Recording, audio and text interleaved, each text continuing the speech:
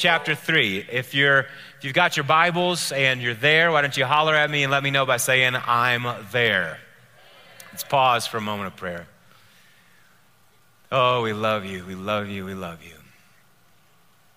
We love you. Jesus, as the Spirit of the living God falls upon us, what it awakens in our heart is love for you.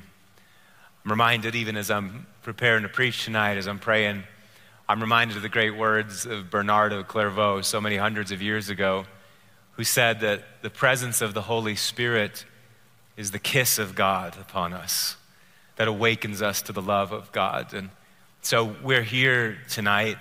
I don't know where we're at. We're all over the map. Some of us are coming in and things are just wonderful, and others of us are coming in and the bottom feels like it's fallen out of life, and yet you just kiss us. You love us. You shower grace upon us, and it's the grace of God that brings salvation. It's your kindness that leads us to repentance. And so I'm praying that tonight, Lord God, that we would surrender to you, that we would yield to you, that we would give all that we are and all that we have to you, that we'd hold nothing back from you. And we say to you tonight that we belong to you. You can have your way with us, and we know that when you have your way, it's just good things everywhere. You're the God who raised Jesus from the dead. You're the God who lifted Israel up out of Egypt. You're the God who promises new creation. And when you have your way with our lives, what you do is you make them good, and you make them true, and you make them sound, and you make them beautiful. And tonight, we want to avail ourselves of that is in your heart to do for us. So grant that, we're asking. May the words of the preacher's mouth, I'm praying tonight, and the meditation of the hearer's hearts be acceptable in your sight, O Lord, our strength and our Redeemer. In the name of the Father, and the Son, and the Holy Spirit, and all God's people said, Amen. Taming the tongue, James chapter 3 and verse 1. Not many of you should become teachers, my fellow believers, because you know that we who teach will be judged more strictly. All of us stumble in many ways, and anyone who is never at fault in what they say is a perfect human being. Isn't that interesting? That if you can control the tongue, you can control the whole being, the whole human being. If that person can control what they say, they're a perfect person able to keep their whole body in check. And then he gives some examples. He says, when we put bits into the mouths of horses, we make them obey us, so we can turn the whole animal. Or take ships as an example. Although they're very large and driven by strong winds, they're steered by a very small rudder wherever the pilot wants to go. Likewise, he says the tongue is a small thing, isn't it? Just a little piece of flesh. But it makes these great boasts. Consider what a great forest is set on fire by a small spark. Indeed, he says, the tongue also is a fire. It's a world of evil among the parts of the body. It corrupts the whole body, sets the whole course of one's life on fire, and is itself set on fire by hell. We're being positive and encouraging tonight at New Life East. I just love it. Thanks be to God for this. All kinds of creatures, he goes on, birds, reptiles, and sea creatures are being tamed and have been tamed by mankind, but no human being can tame the tongue. It's a restless evil, full of deadly poison. With the tongue, he says, we praise our Lord and Father, and with it we curse human beings who have been made in God's likeness. Out of the same mouth come praise and cursing. My brothers and sisters, he says, it should not be. Can both fresh water and salt water flow from the same spring? My brothers and sisters, can a fig tree bear olives or a grapevine bear figs? Neither can a salt spring produce fresh water. Brothers and sisters, this is the word of the Lord, and all God's people said, thanks be to God. James knows that there is promise and peril in the tongue. There's promise and peril in the tongue. And like a good teacher, James, this is a real kind of hard right that he's taking here into this bit of teaching.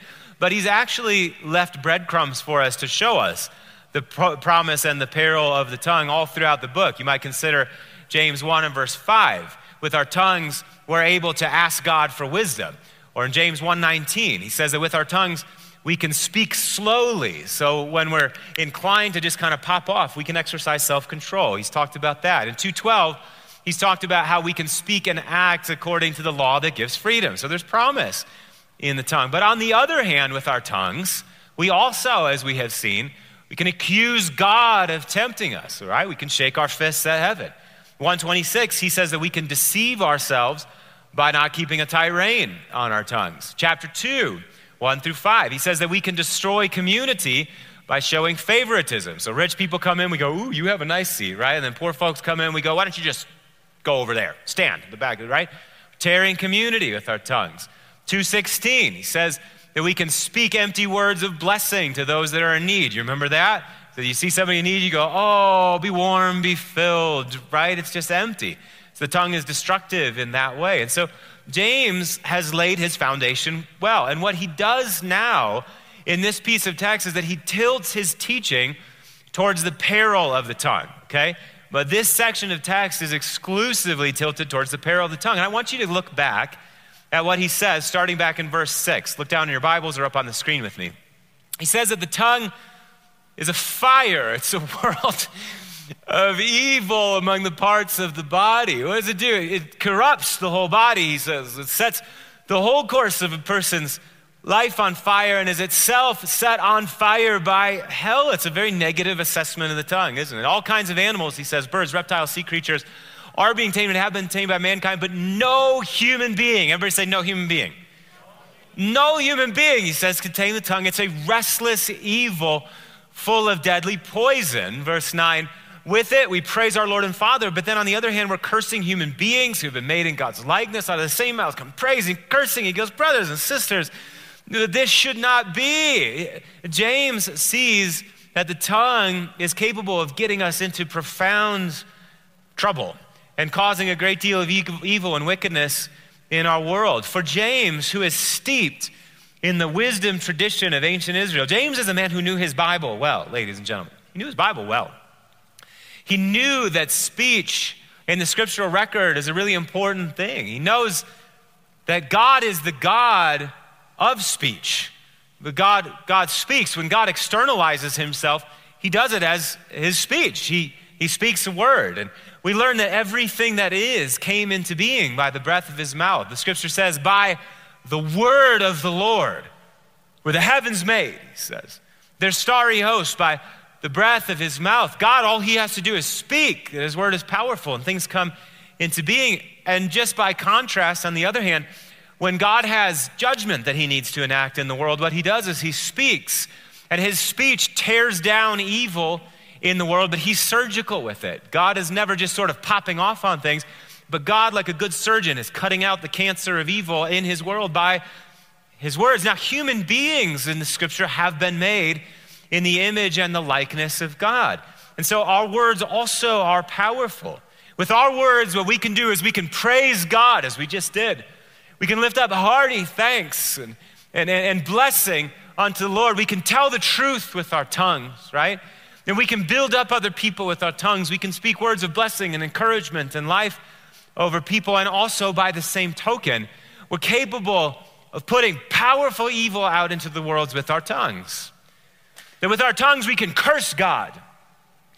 We can lie and skew the truth. And we can use our words to burn other people down, to tear them down. And so the writer of Proverbs captured this so beautifully. The summary statement of Proverbs 18:21. Life and death are in the tongue, and those who love it will eat its fruit. In other words, whichever side of that you love, if you love the life-dealing portion of the tongue or the death-dealing portion of the tongue, you'll follow it one way or another, and whatever you love, that's the fruit that you're going to eat. Are you with me, ladies and gentlemen? That if what you love is the life-dealing part of the tongue, then what you'll reap is life from what you sow with your tongue. But if, on the other hand, what you love is death-dealing with your tongue, then what you will reap is death, the death that you sow with your tongue. And I think that in our day and age, mostly, we are studied in death-dealing with our tongues. That we've lost the ability, we've lost the capacity, we've lost the awareness that our tongues really are a powerful force for life in the world. Mostly what we're doing is we're tearing down. Mostly what we're doing is we're setting the world on fire. And Jesus understood this well, didn't he? Matthew chapter 5 and verse 21, the Sermon on the Mount, Jesus says, you have heard that it was said to the people long ago, you shall not murder. And anyone who murders will be subject to judgment. But Jesus says, I tell you that anybody who is angry with the brother or sister will be subject to judgment. Again, anyone who says to a brother or sister, Raka means something like moron or idiot. Raka, he says, you'll be answerable to the court. But anyone who says, you fool, will be what? In danger of the fire of hell. Well, why is that? Because that person has made an agreement with hell already with their mouths. And so what they do is they let hell come out of their mouths, and they have set at least their little world around them on fire with the fire of hell. Brothers and sisters, what James is asking us to do tonight is to stop and to consider the many ways that our tongues spread hellfire in the world around us. We used to be more aware of this, I think. I think we used to have a deeper awareness of how our tongues could be forces for death and how they could also be forces for life. We used to have a deeper awareness of how just because the tongue was such a powerful thing, it needed to be chastened in powerful ways. I'm reminded of the ancient wisdom of the desert. One of the desert fathers, Abba Arsenius, in the 4th century. Arsenius worked for the Roman senator, and he was so disgusted by Roman culture that he felt the call of God to go into the desert to pursue a purer way of life. And the text says, this is from the sayings of the desert fathers, that having withdrawn to a solitary life, listen to this, Arsenius prayed to the Lord and said, Lord, lead me in the way of salvation. And he heard a voice saying to him, Arsenius, flee, be silent, and pray always, for these are the sources of sinlessness. In other words, that chaos that's happening over there in culture with how people are talking to one another, Arsenius, don't have anything to do with that. Brother, disengage from that. Learn to just shut your mouth, Arsenius. But you've gotten into so much trouble with your mouth and all your pomposity and your pride and all of the double speak that's going on in Roman culture. Arsenius, your tongue is going to have to learn a whole new way of being, and you can't do it under the same conditions that you were laboring under in Rome. So Arsenius, flee, be silent, and then what? Pray, always. It's like Arsenius's first steps into repentance were him learning to use his tongue to do one thing and one thing alone. And what was that? To pray. That you're not going to use your tongue anymore to torch the world around you. But what you're going to do is you're going to learn to get down on your knees and say these words, Arsenius. Say, Lord Jesus Christ, Son of David, have mercy on me, a sinner. It's like in that act, somehow the tongue begins to go right. Towards the end of his life, put that previous slide up on the screen. When Arsenius was on his deathbed, he said, I have often repented of having spoken, but never of having been silent. Death and life are in the power of the tongue. So we need to do a better job of managing what is coming out of our mouths. I'm reminded of the wise words of Ecclesiastes. I learned this one when I was a little kid. But the quiet words of the wise are more to be heeded than the shouting of a ruler among fools. Guys, we've forgotten this. What we look for are the loudest voices in the room, and the most popular voices in the room, and the most powerful voices. And because of the corruption of our own hearts, we tilt ourselves towards those voices. But Ecclesiastes says, the loudest people in the room are not the smartest people in the room. The loudest voices are not the wisest voices. And if you want to find wisdom, what you're going to do is you're going to have to find those people that are whispering wisdom in the quietness. And in fact, they're so chastened by the fear of God that they might not even be all that eager to share their wisdom because they want to make sure that they're speaking circumspectly.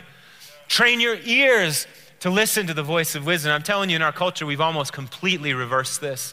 That sense of restraint with our tongues that protects our lives, we've totally lost that. What we have glorified in our culture is the value of unlimited self-expression. And we think that everybody has just got this sort of obligation to be themselves. Whatever you feel, whatever you think, whatever's going on the inside, you just need to externalize that. Just get that out because you've got to be true to you.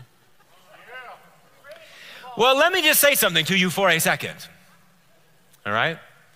It's no good being true to you when what you are is a lie. All right? And so what we've done in our culture is we've told people, listen, every silly, foolish, false, self-justifying, self-aggrandizing, angry, malicious, hateful, stupid thought you have, why don't you go ahead and tweet that? The world definitely needs to hear from you, okay? What we've done is we've told people that the best thing that you can do with your mouths is just give expression to yourself. And we've torched our world with hellfire. Verbal napalm everywhere. And then we wonder why life under the sun is so miserable. I submit to you, brothers and sisters, it's miserable because we've made it miserable. Because death and life are in the power of the tongue, and what we love is the death dealing with the tongue. We've fallen in love with that. 3 things I think that we do with our tongues that destroy our world, evils that we work with our tongues. Number 1, we attack other people. We attack other people. That when people mistreat us in some way, or they displease us in some way, there's something that we see in them that we don't like or we disagree with, what we do is we go on the offensive.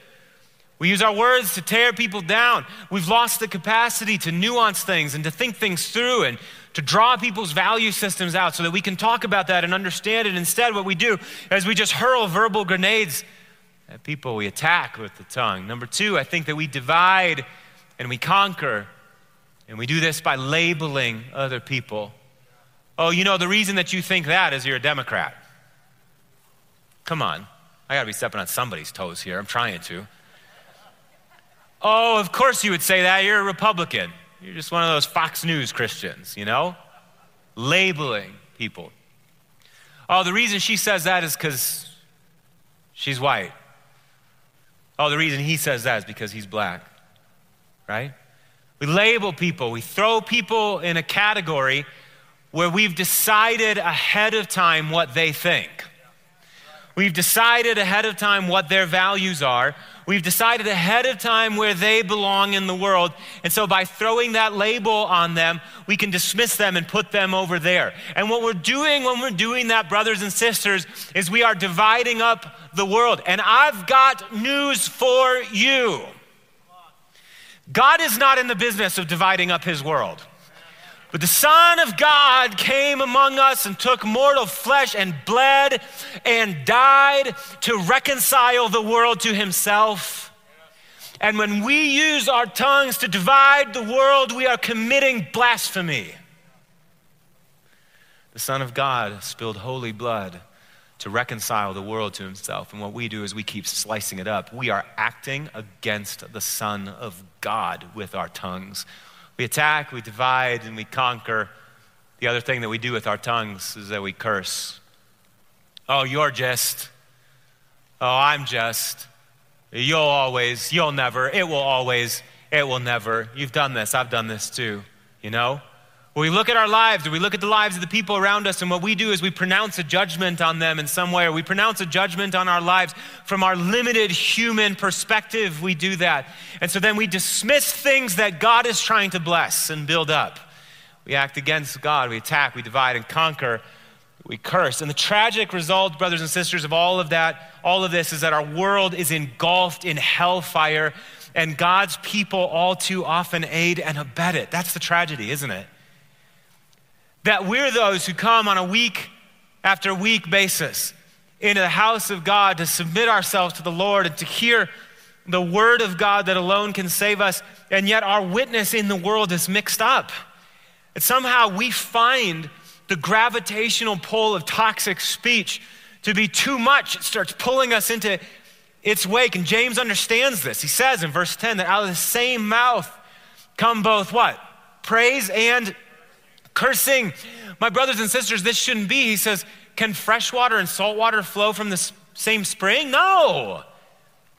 For James, it's absurd. It's fantastical. It's something out of a fairy tale. How could that happen? Or he says, my brothers and sisters, can a fig tree bear olives or a grapevine bear figs? It's like going to an apple tree and seeing bananas hanging on it. What? It's an absurdity. He says, neither can a salt spring produce fresh water, right? So, but what you'd love to do with a teaching like this is that you'd love to be able to listen to James' teaching and go, oh, okay, so what we need to do then is we just need to get better with our tongues, don't we? Right? We just need to get better with our mouths.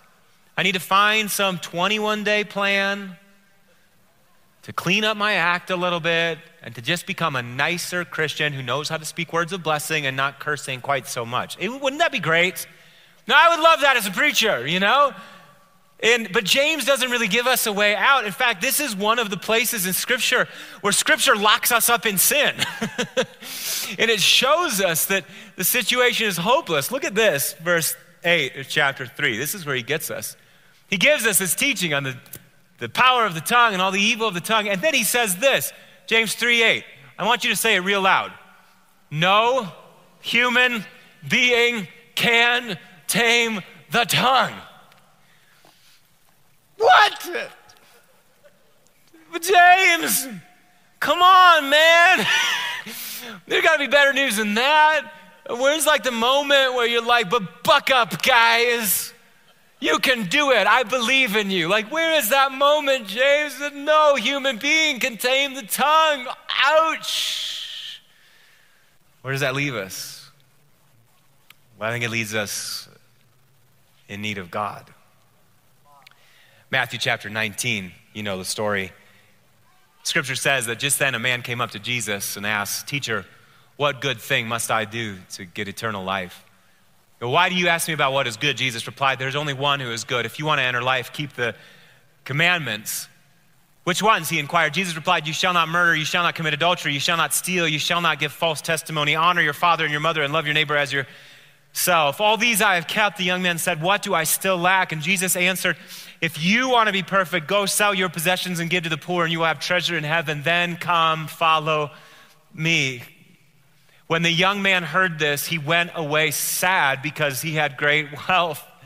Then Jesus said to his disciples, "Truly I tell you, it's hard for someone who is rich to enter the kingdom of heaven." Verse 24, "Again I tell you, it is easier for a camel to go through the eye of a needle than for someone who is rich to enter the kingdom of God." Verse 25, when the disciples heard this, they were greatly astonished, and they asked, "Who then can be saved?" I want you to stop right there. Jesus is talking to this guy, this rich young man, who's kept the commandments flawlessly, and yet he hasn't found a way quite into the kingdom yet. And Jesus says, if you want to be perfect, sell all that dumb stuff, man. Give it away to the poor, and you're going to have treasure in heaven, and then come and follow me. And the young man can't do it. He goes away sad because he's got great wealth. And Jesus says that it's easier for a camel to go through the eye of a needle than for a rich person to enter the kingdom of God.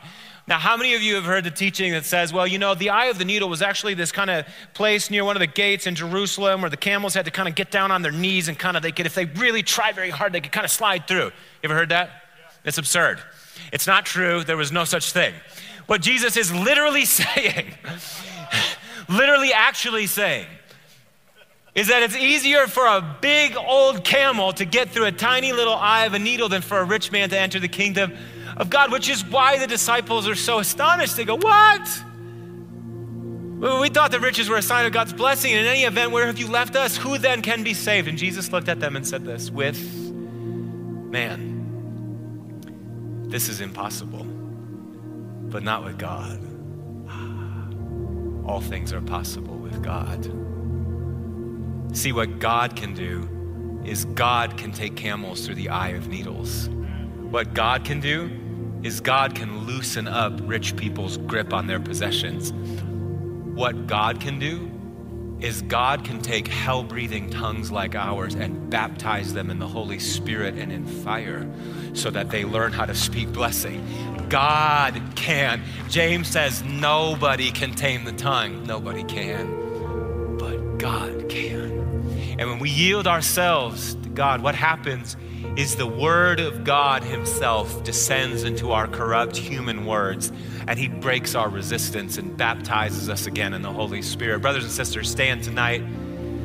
You know we're not quite able to take communion yet. That would have been the perfect way to end this service, but we can do this. We can make our way back into the healing of our speech by repenting and by turning our hearts to the Lord. And so, with this message in your heart and in your mind, I want you now from your heart to make this your prayer of repentance. Let's say it together. Most merciful God, we confess that we have sinned against you in thought, word, and deed, by what we have done and by what we have left undone. We have not loved you with our whole heart.